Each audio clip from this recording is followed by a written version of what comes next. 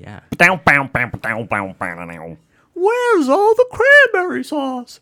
That's what Jerry Seinfeld goes to.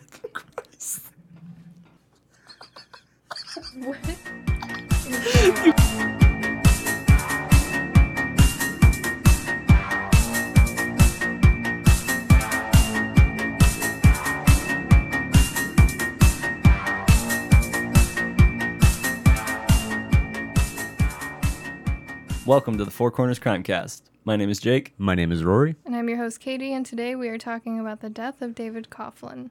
Well, he's famous, isn't he? Sounds like a place in Nevada. And where are we going for this one, Katie? This one is in New Mexico. Not Nevada, but in the Four Corners nonetheless. And where'd you do your research on this one, Katie? An article on the LA Times, the book Journal of the Dead by Jason Kirsten, and then an unnamed documentary on YouTube. In this unnamed documentary, what do you think the accuracy is? I mean, it was interviews with actual people on the case, so Did you get the accurate. names right? Like Coughlin. Oh, it wasn't like a homemade documentary. It was like a TV series, but they just didn't actually like credit what TV series it was. So it wasn't found footage. No. Where would they have gotten the footage from? I don't know, I was just thinking Jake just- Cloverfield in my head. Jake legitimately just thinks found footage is like people wandering in the woods and finding like documentary footage. Like Blair Witch style, they find after Well, I everyone was dies. thinking Cloverfield, but yeah, just like that. Did you think Cloverfield was real? No, I didn't think Cloverfield was real. I got a bone to pick with Cloverfield, but now is not the time. Next. I liked the movie. It was a fine movie. Except it Camera made me work sick. was goddamn terrible. It was That was bad. the point of the movie. Oh, that was the point this of the isn't- movie? It wasn't supposed to be a good horror movie? The point was to have shitty camera work ruin a movie for a child? Yeah. This Have you isn't seen- Shady and the Ginger, okay? This is a fucking podcast. Katie and I have opinions. I'm not editing them out. So why don't you go ahead and start us off on this one, Katie? David Coughlin was born in the small town of Wellesley, Massachusetts, where he lived until his late teens when he moved to Amherst to attend college at the University of Massachusetts. In 1991, as a freshman, he met Rafi Kodikian, and it was a platonic love at first sight. So these are like hetero life mates. Yes. Now, see, when I first saw Rory, I was like, that guy looks like a dick. When I first saw Jake, I'm like, God damn it, I have to train this idiot. Why is he in call work? Yeah, I went and smashed his stuff. Well, Rory was on crutches. And I he don't think I just was on crutches. had this look about him. Rafi was a sophomore at Northeastern University, and the two met through a friend of Dave's girlfriend. They immediately bonded over their mutual love for Cheers and Seinfeld. Best shows of the time, I guess. Both excellent shows, though. Seinfeld sucks. Whoa, Oh, come Katie, on. what is with your terrible opinions? I've got them, and I'm going to tell them to you. Wow. I like Seinfeld. The two would hang out every time Dave was in Boston, and in 1996, when Dave graduated with his degree in environmental science, he moved back to Wellesley, where he was only 15 minutes away from Rafi's apartment. In the 90s, no one took environmental science seriously, did they? They did. It Back was a in the hard 90s? field to get into. Back in the 90s when there was no such thing as global climate change. Yeah, no one believed it. Yeah. Al Gore hadn't even told everyone about Yeah. it. Yeah. Or invented the internet. Al Gore discovered global warming and global climate change. The two quickly became inseparable, spending every minute they weren't working together, skiing, off-roading, or seeing movies. In 1999, Dave was 25 and Rafi 26. Dave was working at the Wellesley Town Hall dealing with traffic complaints after discovering that his interest, environmental policy, was not an easy career to get into. Rafi had graduated with a degree in journalism and did freelance work for the Boston Globe, mostly writing about his travels. Rafi was a well-experienced cross-country traveler, often taking his Jeep in camping gear and driving out to wherever his heart desired. In 1999, Dave realized that listening to people complain about parking tickets wasn't what he wanted to do for the rest of his life. After some research, he discovered the Donald Bren School of Environmental Science and Management, located at the University of California, Santa Barbara. After doing some scouting, Dave learned he had to establish residency in California before he could apply to the school. At what seemed to be the drop of a hat, Dave quit his job and packed his car to move to California. Was Rafi, upset by this?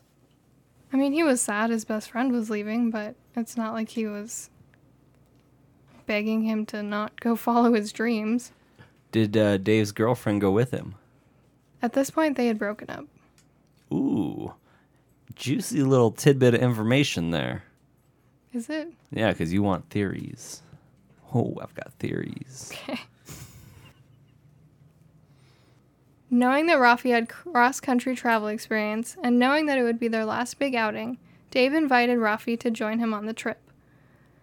Rafi initially declined, having no time off left at his job in a financial firm. Journalism was a tough career to get your foot in the door, especially with just a bachelor's degree, so Rafi had taken a job he didn't really want while he freelanced. A few days before Dave was set to leave, Rafi called him up and told him he'd quit his job and he was coming on Dave's big adventure. And that's what they called it. Isn't that a movie? It sounds like it. Pee-wee's Big Adventure would be the movie. Rafi and Dave's Big Adventure. Rafi and Dave's, right. Wait, Mike and Dave need wedding dates? That's probably the one I'm thinking of. This is a movie. It should be. On July 30th, 1999, Dave's Mazda Protege was packed to the brim with his belongings and some casual camping gear. What is casual camping gear? Like a stove, a tent, some sleeping bags, not stuff you would need to go camp in the middle of a 110-degree desert.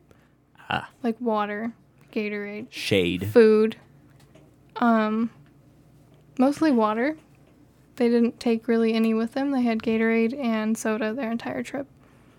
I mean, who doesn't love a little soda on vacation, though? Gotta have your soda. What about some cervezas? Do they have any beer? Oh, yeah, they drank the whole way. Everywhere they stopped, they got drunk. Yeah, boy. What? That's not the saying. Jake's just reminded of all of his road trips as a young boozer. Dave picked Rafi up, and the two set off on their excursion, armed with a blank notebook where the two would document their journey together. Their first stop was in Bucks County, Pennsylvania, Rafi's hometown. And we did an episode about Bucks County. It was the Cosmo DiNardo. Oh. He was from Bucks County. Cosmo DiNardo. Bucks County Murders. Yeah, that's true. Rory did that episode, didn't he? You did that one. My Yeah. brother was here. Oh, yeah, that was me. We shit on Pennsylvania pretty hard. Did we? Probably not as hard as we shit on New Mexico the last 3 weeks, so don't worry about it. After spending the night drinking with some of Rafi's friends, they headed off to Virginia to see Dave's sister. They then camped in Nashville, Tennessee, then headed to New Orleans. From there, they headed to Austin, Texas, where they booked a hotel room to catch their breath from their extremely fast-paced trip. They were ahead of schedule and had some extra time to stop at another city, but had to decide where. Over beers, Dave recalled a conversation he'd had with his uncle. If they had the time, he highly recommended they stop at Carlsbad Caverns in New Mexico. Which we discussed a few episodes back is not the best place to hide a body. After the 550-mile drive from Texas, they arrived in White City, the town just outside the Carlsbad Caverns National Park. Deciding to forgo a hotel, the two decided to save some money and camp in the park. Some sources I read say the two were actually out of money and had no choice but to find free camping as they couldn't afford a hotel. It was the late afternoon on August 4th when they walked into the park's visitor center and asked the ranger where they could camp for free. He told them it's 110 out. You can camp anywhere for free. No one would recommend it, though. I wonder if they did say, hey, it's kind of hot. It's a little warm. Maybe avoid the area. The ranger told them the nearest campsite area was in Rattlesnake Canyon, about 5 miles from the center. That's another red flag. Yeah, don't camp in somewhere called Rattlesnake Canyon, especially when they're like, yeah, watch out for rattlesnakes. It's hot and there's rattlesnakes out. It's a bad dream. Putting a lasso around you while you sleep doesn't keep the snakes away. That's just what stupid old cowboys say. What? John Wayne. What did John Wayne say? You put a lasso around you when you sleep. Snakes don't come after you. Do they think the lasso's a snake? No, they don't cross over the lasso, see? When do snakes ever come after you when you're sleeping? Yeah. Oh, clearly you've never slept in the desert. Yeah, well, apparently there's these fucking predator snakes just the come big to ones. curl up next to you. They don't curl up next to you, they get on top of you. One thing to note here is that although Rafi did have experience camping, neither had spent a lot of time in the desert. Being from Massachusetts, they were both unaware of just how serious it is to camp and hike in the desert in August, one of the hottest months of the year. It was around 95 during the day, but the canyon reached around 100 degrees when you were surrounded by rocks reflecting sunlight back at you. Yeah, it's a dry heat. Those who live in the desert areas, like us, know that hiking in such severe heat can take its toll almost immediately, especially for those that go unprepared. Us Tucsonians see weekly emergency rescues of hikers who think that a midday trek through one of our national parks is a good idea. The desert heat is not something to mess around with, and that's precisely what Dave and Rafi did. Rookie status. Yeah, bro. You should just stay inside when it's 100 plus. Yeah. Or have a camelback. Or, yeah, get a pet camel. Take it back with you. Yeah. They store water in their hump. You can kill it if you're ever See, stranded. I don't think that's true.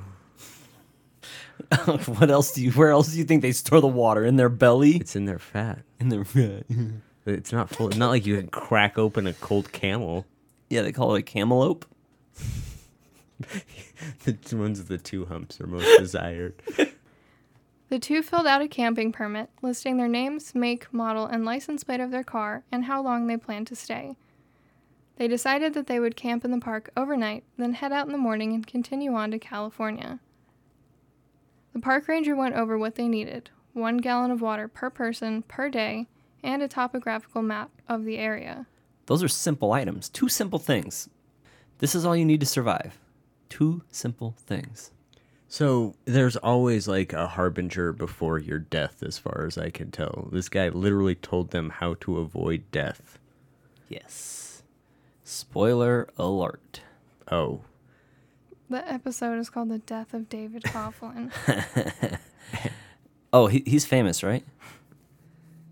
They purchased the map, which neither knew how to read, and rather than buying the correct amount of water, they purchased 3 pints and 2 bottles of Gatorade.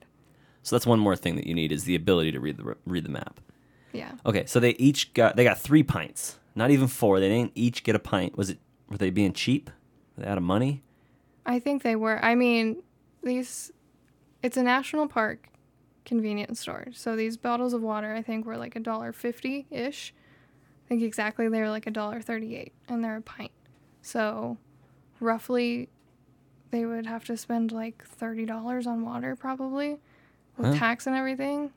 So yeah, Better they than were death. being cheap. And they didn't think they were going to be there that long. It was 6 o'clock at night. They were going to set up their camp, eat dinner, hike out at 8 o'clock in the morning. They're going to be there for 12 hours. Yeah, that's just, I guess, inexperience. I don't even go out for 2 hours of 4-wheeling without 12 bottles of water. Yeah, and being from Massachusetts, you could probably take 3 pints of water and be fine. But when it's 90 degrees when you're trying to sleep, it's not. I mean, I think Doesn't work in like that. Massachusetts you can just walk up to the the hand railing and get 3 pints of water right off of it. It's just dewy. The whole city's a dewy place. It's like right on the ocean, Right on the ocean. Salt water. but it gets that breeze and that dew point. Around 6 p.m., they arrived at the parking area, grabbed their tent, sleeping bags, and camping stove, and headed to the trailhead. What are they going to cook on a camping stove? Hot dogs. Oh, okay. Like good hot dogs, cheap hot dogs. Ballpark. Ballpark, that seems fancy. I'm thinking Bar S. Nah, man, it's the 90s. It's ballpark.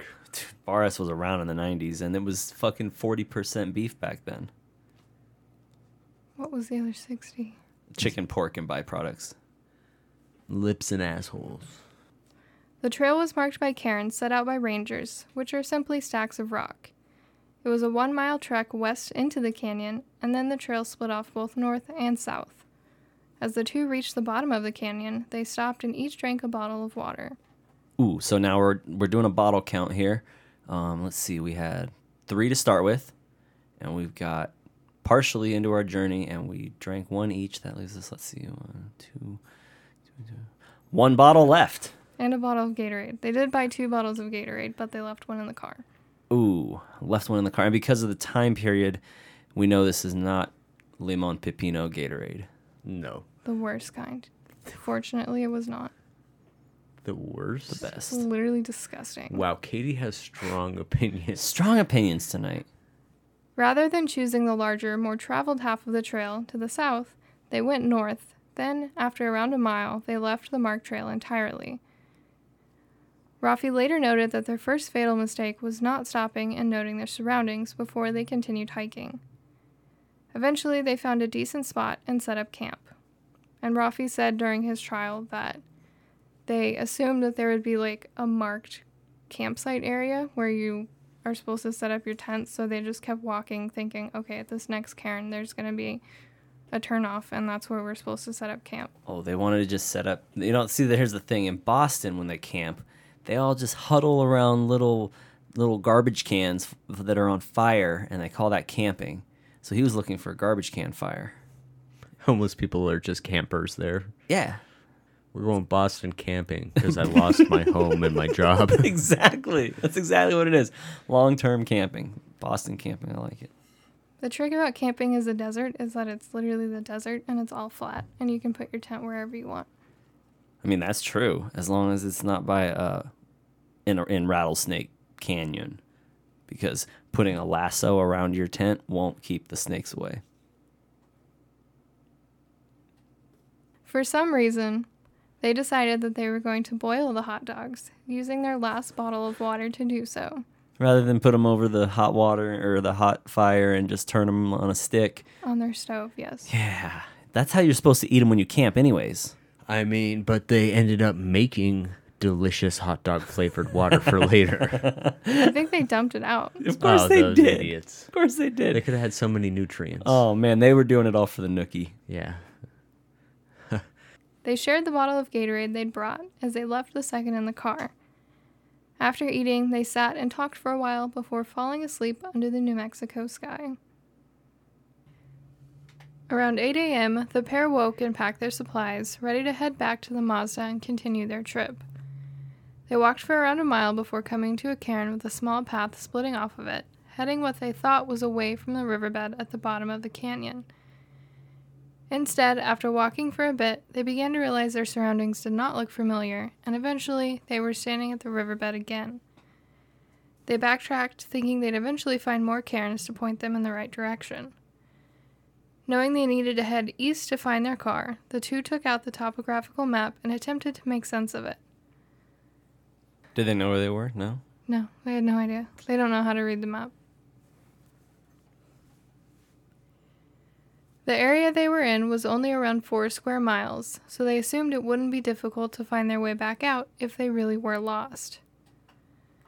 After about 3 hours of walking and finding no cairns, the two realized they were dead wrong. They had no water and no idea where they were, and temperatures were rising into the 90s. What had happened was the two made it relatively close to the trailhead that would have led them back east to their car, but instead of taking a left, they went right, meaning they were heading west, further and further into the canyon as they walked. Around noon, the two were brought some relief from the heat when it began to rain. They had no way to collect water, so they opted to suck up small puddles that gathered on rocks and spit them back into their water bottles, collecting about 3/4 of a pint each. Feeling refreshed, the two began to walk again. They quickly realized that they were not going to find the trail anytime soon, and it was a better idea to set up camp and wait for the rangers to come find them. Oddly enough, it seems that they believed their camping permit was almost like booking a hotel room. They said they'd be staying for one night, and if they didn't return in the time frame they'd stated, park rangers would be out to locate them. Unfortunately, this is the worst possible line of logic they could have followed. Park rangers do not meticulously keep track of every camper in the park and ensure they do not overstay their welcome. They were on their own, and no one was coming to look for them anytime soon. So, where they were camped is a fairly common camping area then? No, I mean, they don't have like specific campsites set. You can camp there, but Carlsbad Cavern it's a small national park, but it's still a relatively large area, so... And I don't think it's super well staffed, so it's not like people are constantly driving around and being like, oh, that specific car was supposed to be gone a day ago. I see. I have to go kick them out, especially free camping. Around late afternoon, Dave and Rafi had set up camp along the riverbed and were prepared to hunker down and wait for rescue. They were exhausted, thirsty, and hungry, and decided that rather than eat the can of beans they were carrying, they'd snack on prickly pear fruit. I don't like beans in a can that are cold either. Probably better than prickly pear fruit, though. I don't know. Maybe. One time I was out four-wheeling with someone and they took out beans and opened them and ate them cold out of the can. It was pretty gross. I've eaten cold beans before. They said they didn't want to eat the beans because they figured they were so full of sodium that it would dehydrate them further. Well, I mean, maybe it was... I always accidentally buy the no salt added beans. These guys have weird lines of logic, because that makes a ton of sense. But them getting lost doesn't make a ton of sense. As they laid at their camp, praying the park ranger would be coming soon, one of the men noticed lights in the distance, directly in front of their camp. It looked like headlights traveling over near the mountains, which the men took to mean it was where the parking lot was. Carefully noting the direction, the men slept for the night and decided to head that direction in the morning. Before they left the camp, they left a note for any rangers who might come looking for them. It read, "Help, help. We filled out a backcountry card on Wednesday afternoon evening and headed down. Camped Wednesday, started back on Thursday morning, but couldn't find the entrance to the trail leading to the car. Looked all day Thursday, slept here Thursday night, and saw headlights along mountain number 3 around midnight. We're headed for that peak. We've got minimal water and have been eating cactus fruit. We need help. We headed towards what appeared to be the ranch foundation to begin. If and when we reach the car, we will go to the visitor centers, then attempt to come back for gear, carefully." So they ran out of water, but not out of ink, that's for sure. Yeah, how did they write this note? They have the journal. They brought the journal with that's them for the whole right. trip. Yeah, and left this long-ass note. Dave and Rafi walked, fully exposed to the summer sun, towards where they thought they'd spotted headlights, unknowingly traveling even further west into Rattlesnake Canyon. Although they were only mildly dehydrated at this point, this small trek would be what pushed them over the edge. As they reached the bottom of what they'd referred to as mountain number 3, they realized the terrain was only getting worse, making it almost impossible to climb, even if they'd been in full health. Convinced it was their way out, the two men slowly ascended the mountain, only being able to climb in short bursts. As they reached the top, they realized the mountain was topped with massive walls of limestone. Truly believing there would be a road on the other side, they began to scale the large rocks. As they reached the top, finally full of hope, they looked to the other side and saw nothing. There was no road, just more desert. Now, when they say mountain, is this like an actual mountain, like a 5,000, 6,000 foot mountain, or what is this? Is it just the edge of a canyon, so it looks like a mountain? Yeah, I'm pretty sure the way they refer to it, it's just the edge of the canyon. I see. Could be like a raised up edge of a canyon too, like it's a peak with a canyon, so you got to get all the way out to see. A canyon is peak. Like an Off-Road Fury. There was a lot of those. Jump your quads in them. Fortunately, the men were out of Rattlesnake Canyon and should have had a decent perspective of the area around them. The park's visitor center was about 6 miles away and about 500 feet lower in elevation, but they should have been able to see it. Was there trees up here, or was it just all rocks? They're just standing on rocks. Pure desert. There's, like a small, spring, basically, that's surrounded by trees, kind of further down in the canyon, but... An oasis. Yeah. I bet there's mesquite trees and a whole bunch of scrub and what's that other stuff called? Creosote? Creosote. Yeah. It's not like the typical, I think most of the time when you say national park, people think of fir trees and pines and it's all green and nice, and this is just pure desert.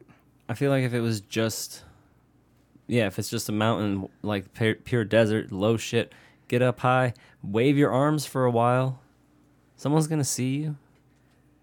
I mean, a 500-foot elevation change is not that much, though. Yeah, flap them arms. Yeah, they should have been able to see something. Yeah. And they didn't. Especially if there's not 500-foot trees anywhere around. Right. Yeah, they were just oddly at like one Inept. point. Yeah, that.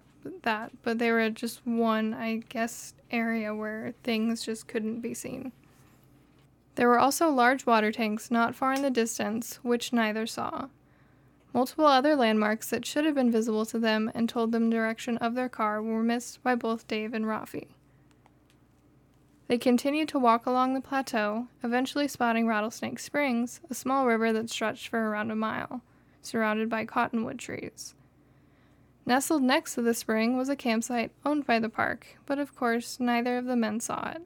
Like just a spot where you could camp, or was there like a little ranger station or something? Or? It was like indoor like cabin camping, so it was like a part of the park where it's like dedicated for like handicapped kids to go so camp. like they have to go change the trashes and clean the toilets. Somebody would have found them. Yeah, and they would have had a kitchen and food and What? So close. water. So close. And someone who's used to being out doing this type of thing probably might have known that. I'm And- pretty sure these were amateurs. Yeah. One of them was an amateur roar. Pay attention. And the camp was like nestled into the cottonwood trees, so they probably couldn't see it through the trees, but I assume if you see a spring full of water, you're going to walk towards that. Rafi was so exhausted he couldn't go on any longer, but told Dave if he thought he could make it to send back help. Dave considered the 3-mile trek, but ultimately decided he wouldn't leave his best friend behind. Instead, the men curled up under the shade of a shrub and spent the rest of the day resting. That's all I'm going to say for now. I'm going to withhold judgment. Both men began to notice vultures circling high above them, and for some reason, both were convinced that the birds were attracted to those that were near death. They believed that vultures would circle until they felt their prey was unable to fight back, and then eat them alive. Obviously, this isn't true. Vultures only eat dead things.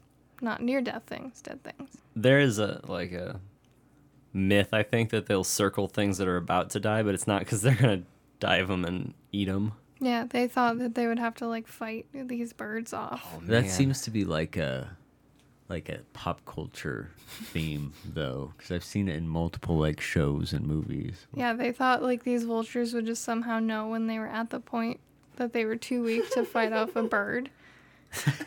And then they would attack them.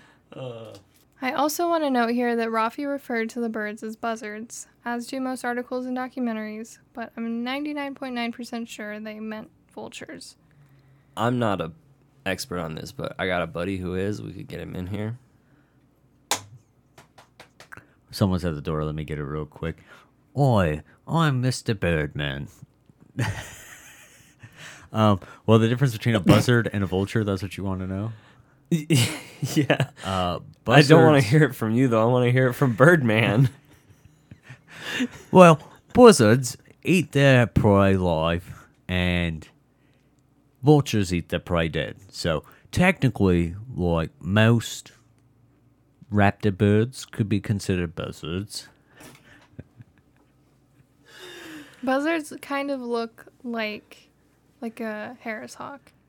Okay. Kind of. They're a lot bigger. But the difference is food source, dead or alive. Because technically, prey Oh, birds. Bon Jovi. Yes, wanted, dead or alive.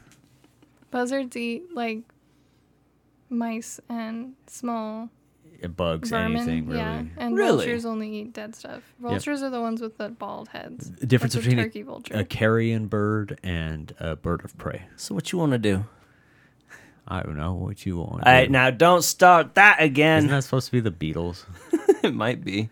Yeah. They're vultures, right? Or are those Yeah. buzzards? Those are supposedly vultures. I don't think we have buzzards in America, but for some reason, all of America refers to vultures as buzzards. It's an interchangeable word when they're not at all the same type of bird. Feeling completely hopeless and terrified of being eaten alive, The men decided that their best bet was to walk back to their camp at the bottom of Rattlesnake Canyon. So just to verify, they were vultures, not buzzards, so they weren't going to eat them alive. Even a buzzard wouldn't eat you alive. It's not going to attack a human. Right, but technically a buzzard eats live mice. Yes. All right. A vulture would have eaten them if they had died, but I'm just giving them a tiny bit of the shadow of the doubt, you know? I'm sure that there was something else that they were circling.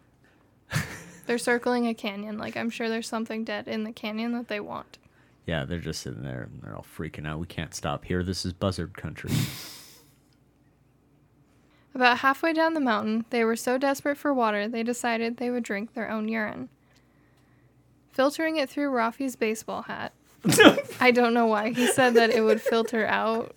He thought it would filter out some of, like, the bad stuff in it. You got to reintroduce sodium into your, body, so you got to piss through a sweaty hat. Yeah, I don't know what the logic was. Like, there's no solids in your urine that your baseball hat is going to filter out. They had their empty water bottles, so they... Imagine how much pee they wasted with the hat thing. I mean, it was probably a Red Sox hat. So after he filtered it, Rafi attempted to drink, but he was unable to stomach it and began to gag.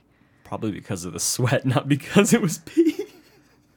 This is likely for the best, as the body actually uses more water attempting to filter consumed urine than it gains from drinking it.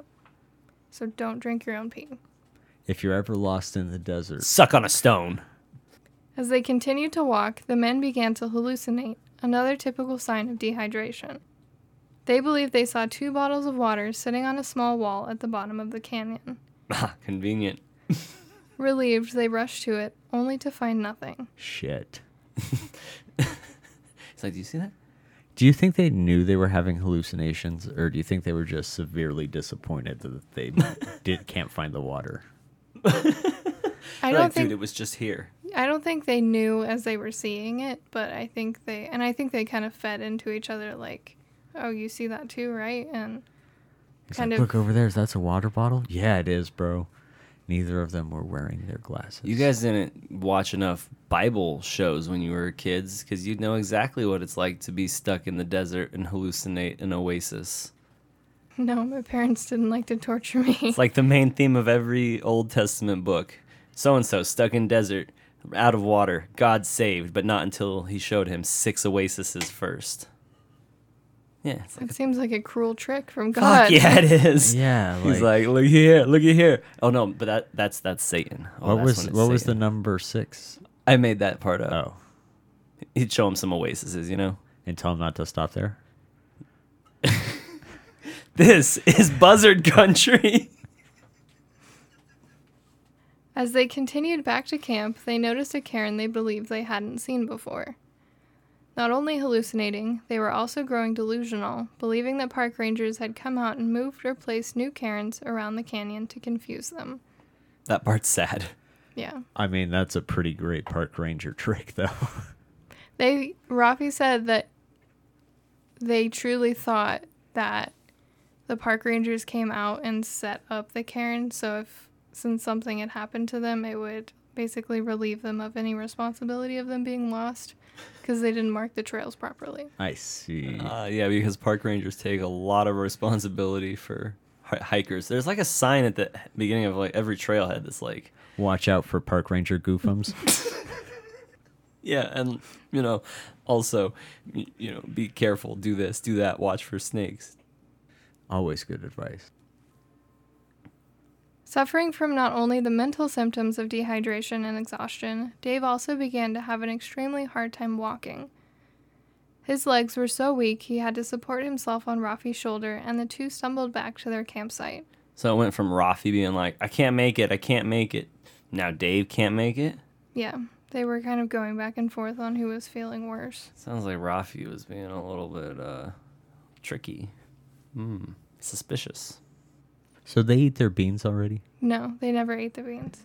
Oh my god, there is some water in the beans. Yeah, they were eating prickly pear fruit, though. They were getting a decent amount of food and water from that. Didn't you say there was a river? Why didn't they go to the river? It was too far of a walk. They couldn't make it. They thought that if they just went back to camp that the park rangers would be there. to get them or set up more Karens. I don't know. It's like Blair Witch. They're going to walk out of their tent and their tent's going to be surrounded by Karens from the park rangers coming out and messing with them while they sleep. Waking the next morning, they decided to go back to the mysterious cairn to see if it was the way out. It was their last hope. Once they reached it, they began attempting to piece together how the trails might be laid out. Should have done that before, I think. After staring at the ground and their surroundings for some time, they gave up. Dave went back to camp and began to pile stones into a large SOS. Rafi took over moving the stones while Dave attempted to find enough brush to make a signal fire. Rafi never finished the last S, and the smoke from the fire did not rise high enough to be seen outside the canyon walls. The two officially gave up hope. Rafi never finished the S, huh? No, he was too tired, and after the fire didn't work, because one of the big rules of the park was you're not allowed to have fires. No fire pits at all. So they figured if something was on fire, someone would notice. Yeah. Should have burnt more. If it was in Arizona, we would have got them. Our park rangers are better. One thing they did burn was Dave's sleeping bag, which everyone finds slightly suspicious, I guess. Huh. Because there was evidence in that sleeping bag. They spent the rest of the day sheltering in their tent, writing goodbye notes to their family, and creating last-minute wills. Finally, they decided that they were going to end their lives together. Using Rafi's pocket knife, both attempted to cut their wrists, but neither had the strength, both physical and mental, to cut deep enough. And were they going the right direction? I'm not sure which way they cut themselves, honestly, but they all had like a lot of superficial wounds on their arms that was noted were not caused by walking through brush.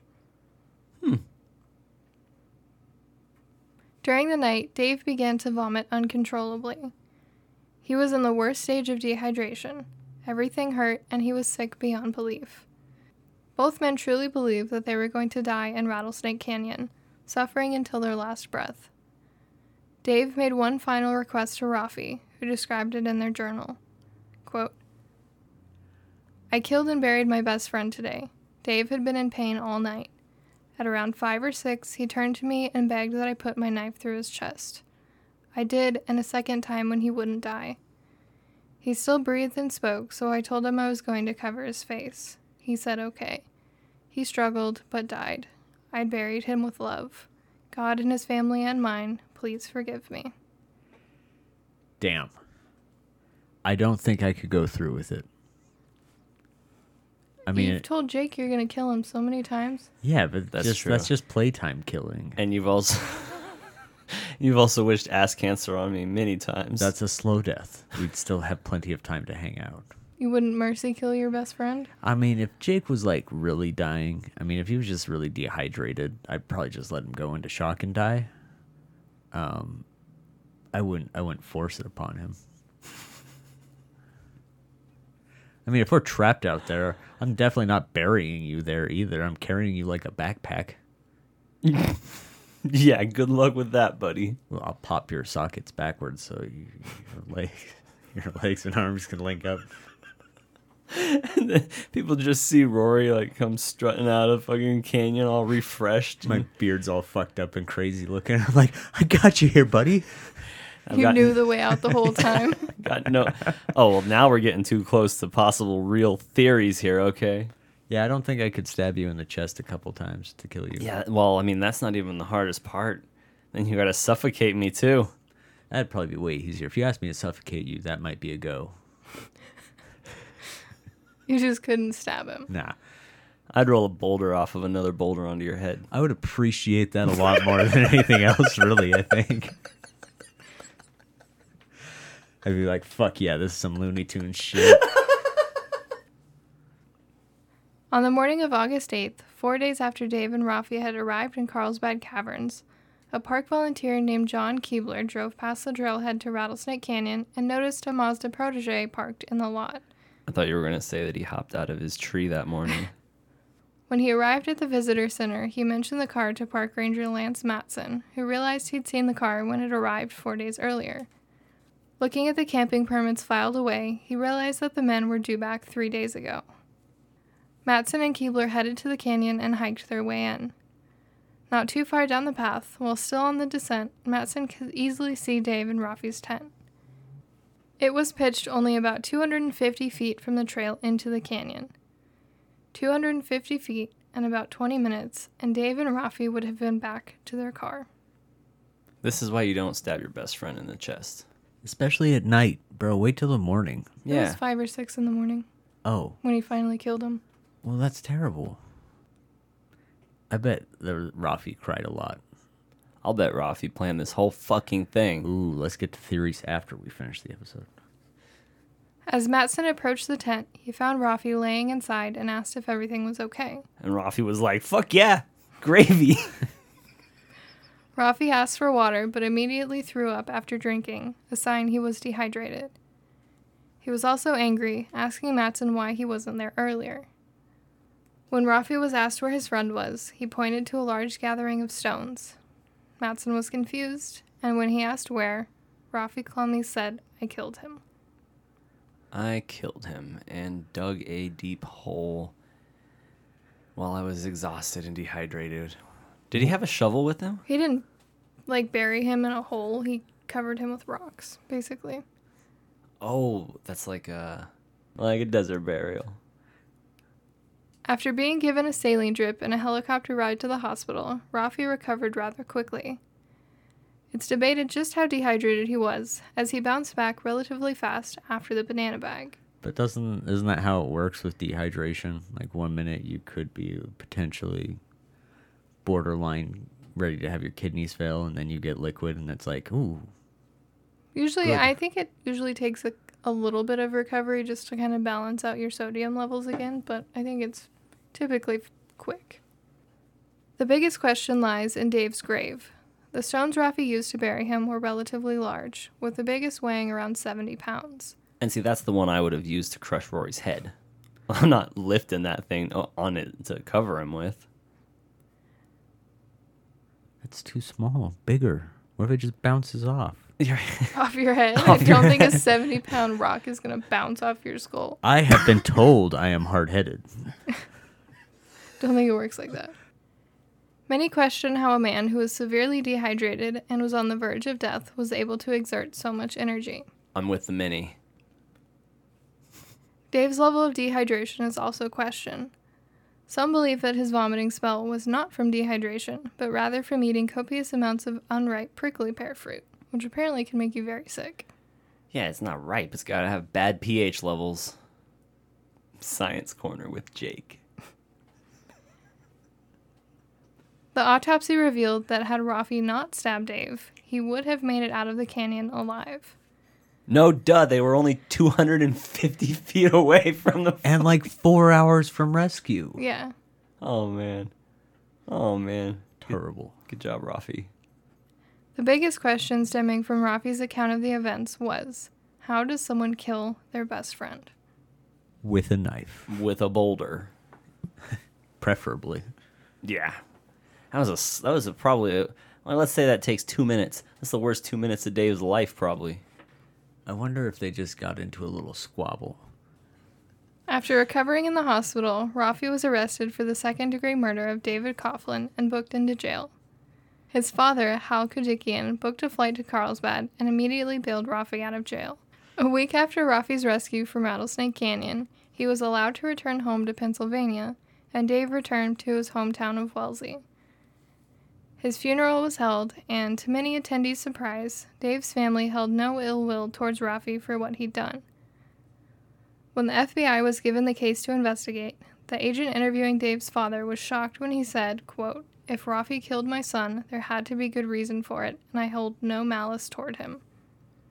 Jake, if you ever murdered me, my dad would be very malicious. Yeah, I think my parents would be the same. Yeah.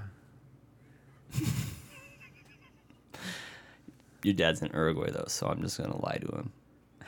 Just pretend you're me. It's going to be like, no, Jeff, he's pooping. I'll get him to call you as soon as the time zones align. Friends of Dave's, on the other hand, were skeptical of Rafi's mercy-killing story.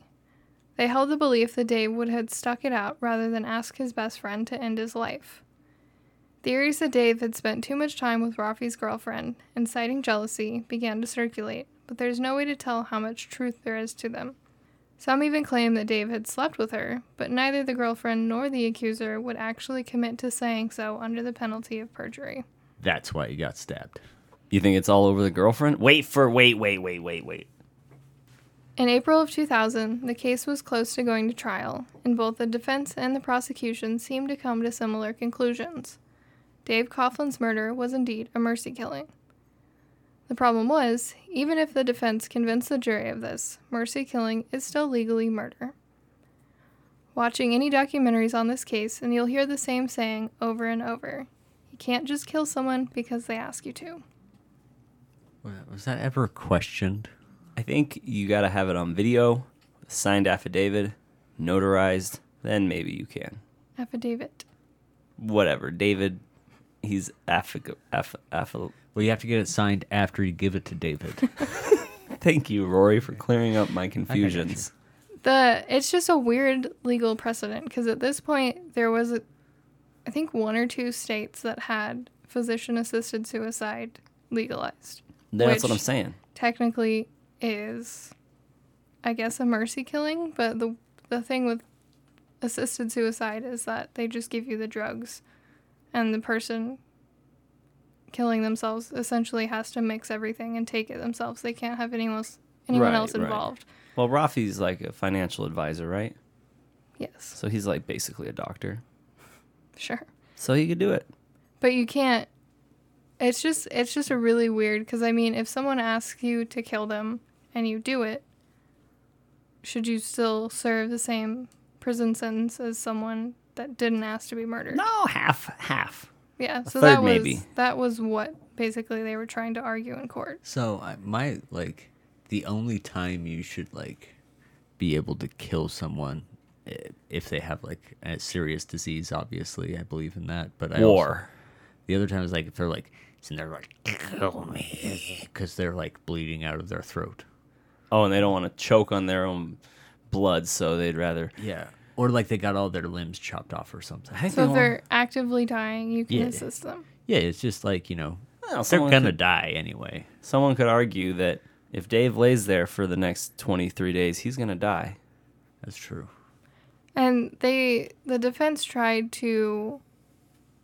they attempted a temporary insanity case, which is not a full defense, so he would still go to prison. And then they also attempted involuntary intoxication, saying that his dehydration caused his sodium levels to be so out of whack that it basically intoxicated him. Should have ate the beans. That would have been more sodium. That would have been more sodium. Yeah, he had too much sodium in his body. Sodium and potassium basically keep you alive. Ah, so he needed more potassium. He needed a banana. No, he needed less sodium. He needed more water. Yeah. Ah, and a banana. Not the wateriest of fruits. You said banana bag. Yeah, that's a Do bag you know of what that bananas. is? I'm trying to clarify for people who might not know what the banana bag is. I assumed that it was a bag full of banana juice, potassium, water. It's real hard to juice a banana. Once again, they're not the juiciest of fruits. It's a bit of a smoothie, but it still goes in the blood. That's right. If you're ever sick, kids, just squeeze some banana in your blood. I would not recommend. Only doctors should do it. And also, you're supposed to mix it with saline. Watch out for the spiders. The best bet for Rafi was to plead guilty to second-degree murder and go straight to sentencing, where the judge was willing to allow extensive testimony given the odd circumstances of the case. Rafi agreed, and his sentencing hearing began in May of 2000. After a significant amount of testimony, including Rafi's, the judge returned to the courtroom. Rafi was given 15 years in prison, but 13 years of that would be suspended.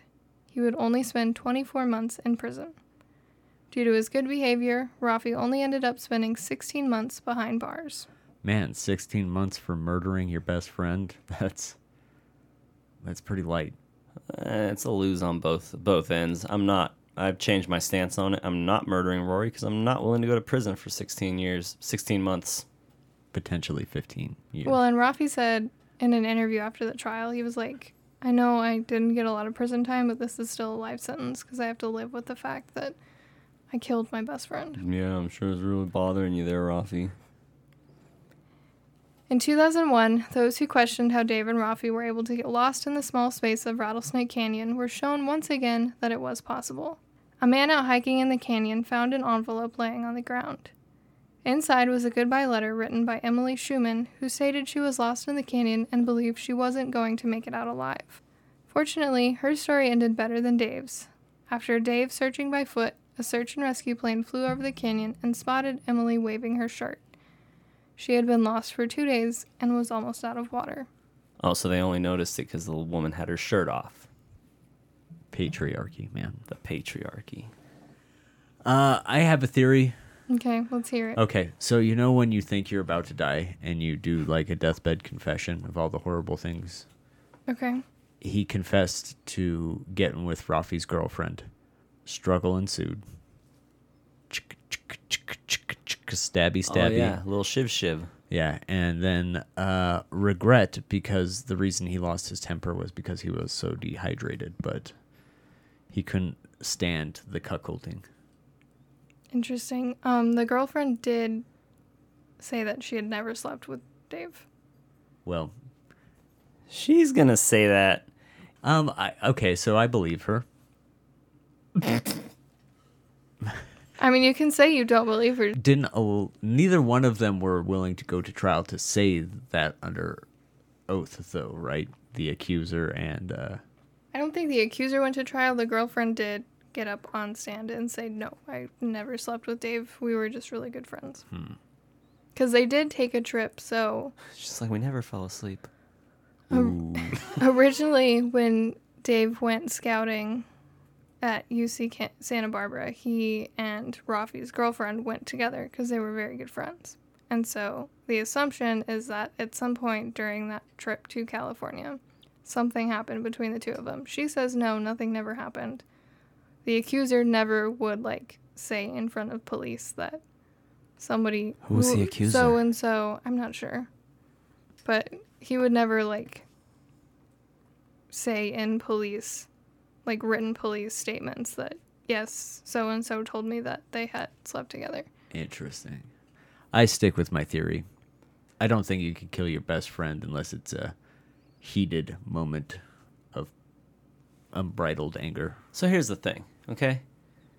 If me and Rory were best friends for however long... How long were they best friends for?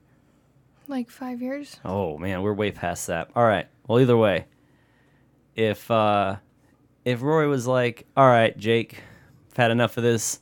I'm moving to Uruguay. Later, maybe I get mad and take him hiking and kill him. See, and if Jake, farted in my eye and gave me pink eye, I would definitely, take him to the desert and feed him to the buzzards. Okay, no, but here's my real theory, all right? Is that Dave is moving on with his life. Rafi isn't a doctor. He's a financial guy. So he's a journalist. Oh, why? You just told me earlier he was a financial guy. Yeah, but he went to school to be a journalist and attempted to become a journalist. Okay. But it's hard to get your foot in the door in so journalism. his life is not going like he expected. He can't get his journalism job, you know? And here goes Dave getting his awesome job and moving away and leaving him behind. He didn't get a job. He was going to get his master's degree. Same thing. This is why we shouldn't record 2 nights apart. Had this theory all wrapped up in a bow yesterday. So, okay, I get what you're saying. So Rafi is going to attempt to steal his life, and he makes a mistake because he can't find his way out after he kills him. That is great. Good theory, Jake. I think I should start over. So you think that Rafi was jealous Dave was going to California to go back to college Oh, yeah. Oh, at yeah. a very expensive University of California, Santa Barbara, Yeah, I to do. become an environmental No, creator. no. Rafi was mad that Dave was moving on with his life, getting away from Rafi. Nobody gets away from Rafi. Nobody. Is that going to do it for us this I week? mean, I have a theory. Or Well, let's I've hear heard it. a theory. So Let's hear your theory. The reigning theory on Reddit seems to be that at some point there was hallucinogenics involved. And that somehow they went to the desert and they were going to just hang out and take some mushrooms. And during a bad trip, that is how Dave was killed. Interesting. Or how they got lost. I mean, I imagine if you go out and you eat a bunch of shrooms in the middle of the desert and you wander, you're going to get lost. But you'd have to eat a lot of shrooms to be tripping and get lost for 3 days in a little tiny area like that. The lost thing, maybe. The tripping so hard you kill your friend? I don't think so. Yeah, that was just a theory I saw on Reddit. But, I mean, I think it was a mercy killing. I think that Dave asked to be killed and Rafi was so desperate that he agreed. And I mean, they were all covered in cuts from trying to kill themselves. So obviously it was a desperate situation. What if it went like, oh, this is literally the worst pain. Kill me now. And then just, he did it. I mean, he was up with Dave all night. Dave was vomiting like nonstop. Like he literally couldn't get off his hands and knees. He couldn't lay down. So says Rafi. Because, yeah, as soon as he stood up, he would start throwing, or as soon as he laid down, he would start throwing up. And Rafi was throwing up too, and so it was just... Well, I'm glad he did 16 months. Yeah, I feel bad for the guy, actually, but... Yeah. He killed his friend! Yeah. I don't give a fuck what his friend said. Shut the fuck up, we're gonna be out soon. They didn't know that. They truly 100% believed that they were going to suffer and die. Oh my, I don't believe it. I changed my answer. I'm going to hit you with the branch of a tree. Good. We pull it back real far and just let it go. See how far it launches them. Rafi was a somewhat experienced outdoorsman, okay? I'm just going to throw that out there. And guess who survived? Rafi. Yeah. Mm-hmm. Experience. Somewhat experienced. He was not that dehydrated. He was not that fucked up. And then, you know... Oh, and then also at one point he went from being Mr. I can't go any farther to now I'm rolling giant stones over my friend. There was, I also didn't mention because I thought it was kind of silly. At one point, I think Rafi, for the Boston Globe or just like a freelance article, wrote a story about someone that gets lost in the desert. Irony. Classy. And they thought that he was like trying to live out some fantasy. Before or after? Before. Done. Fucking fuck Rafi. Fuck this guy. I'm calling it. I'm not, but is that going to do it for us this week, That Katie? is it, yes. Is Rafi still alive? I believe so. Come at me, bro.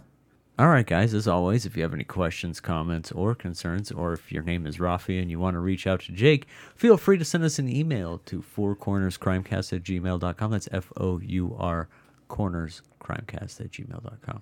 You can find us on Facebook at facebook.com/fourcornerscrimecast, on Instagram at fourcornerscrimecast, and our Facebook group, Four Corners Crimecast discussion group. And don't forget to check out our website, fourcornerscrimecast.com, where you can get a full episode list, and you can go to submit an idea for an episode that you might want to hear, or you can get a free sticker from our merch store by typing in the code BINGO at checkout, and we will ship it out to you 100% for free. I do want to say I've been reading Outlaw Southwest by Ron Fransel, and that's where I've been getting a good portion of these episodes, because it's Nice. basically just like some very short summaries of crimes that have happened in Arizona and New Mexico. Ooh, and then you hunt them down? And then, yeah, I researched them.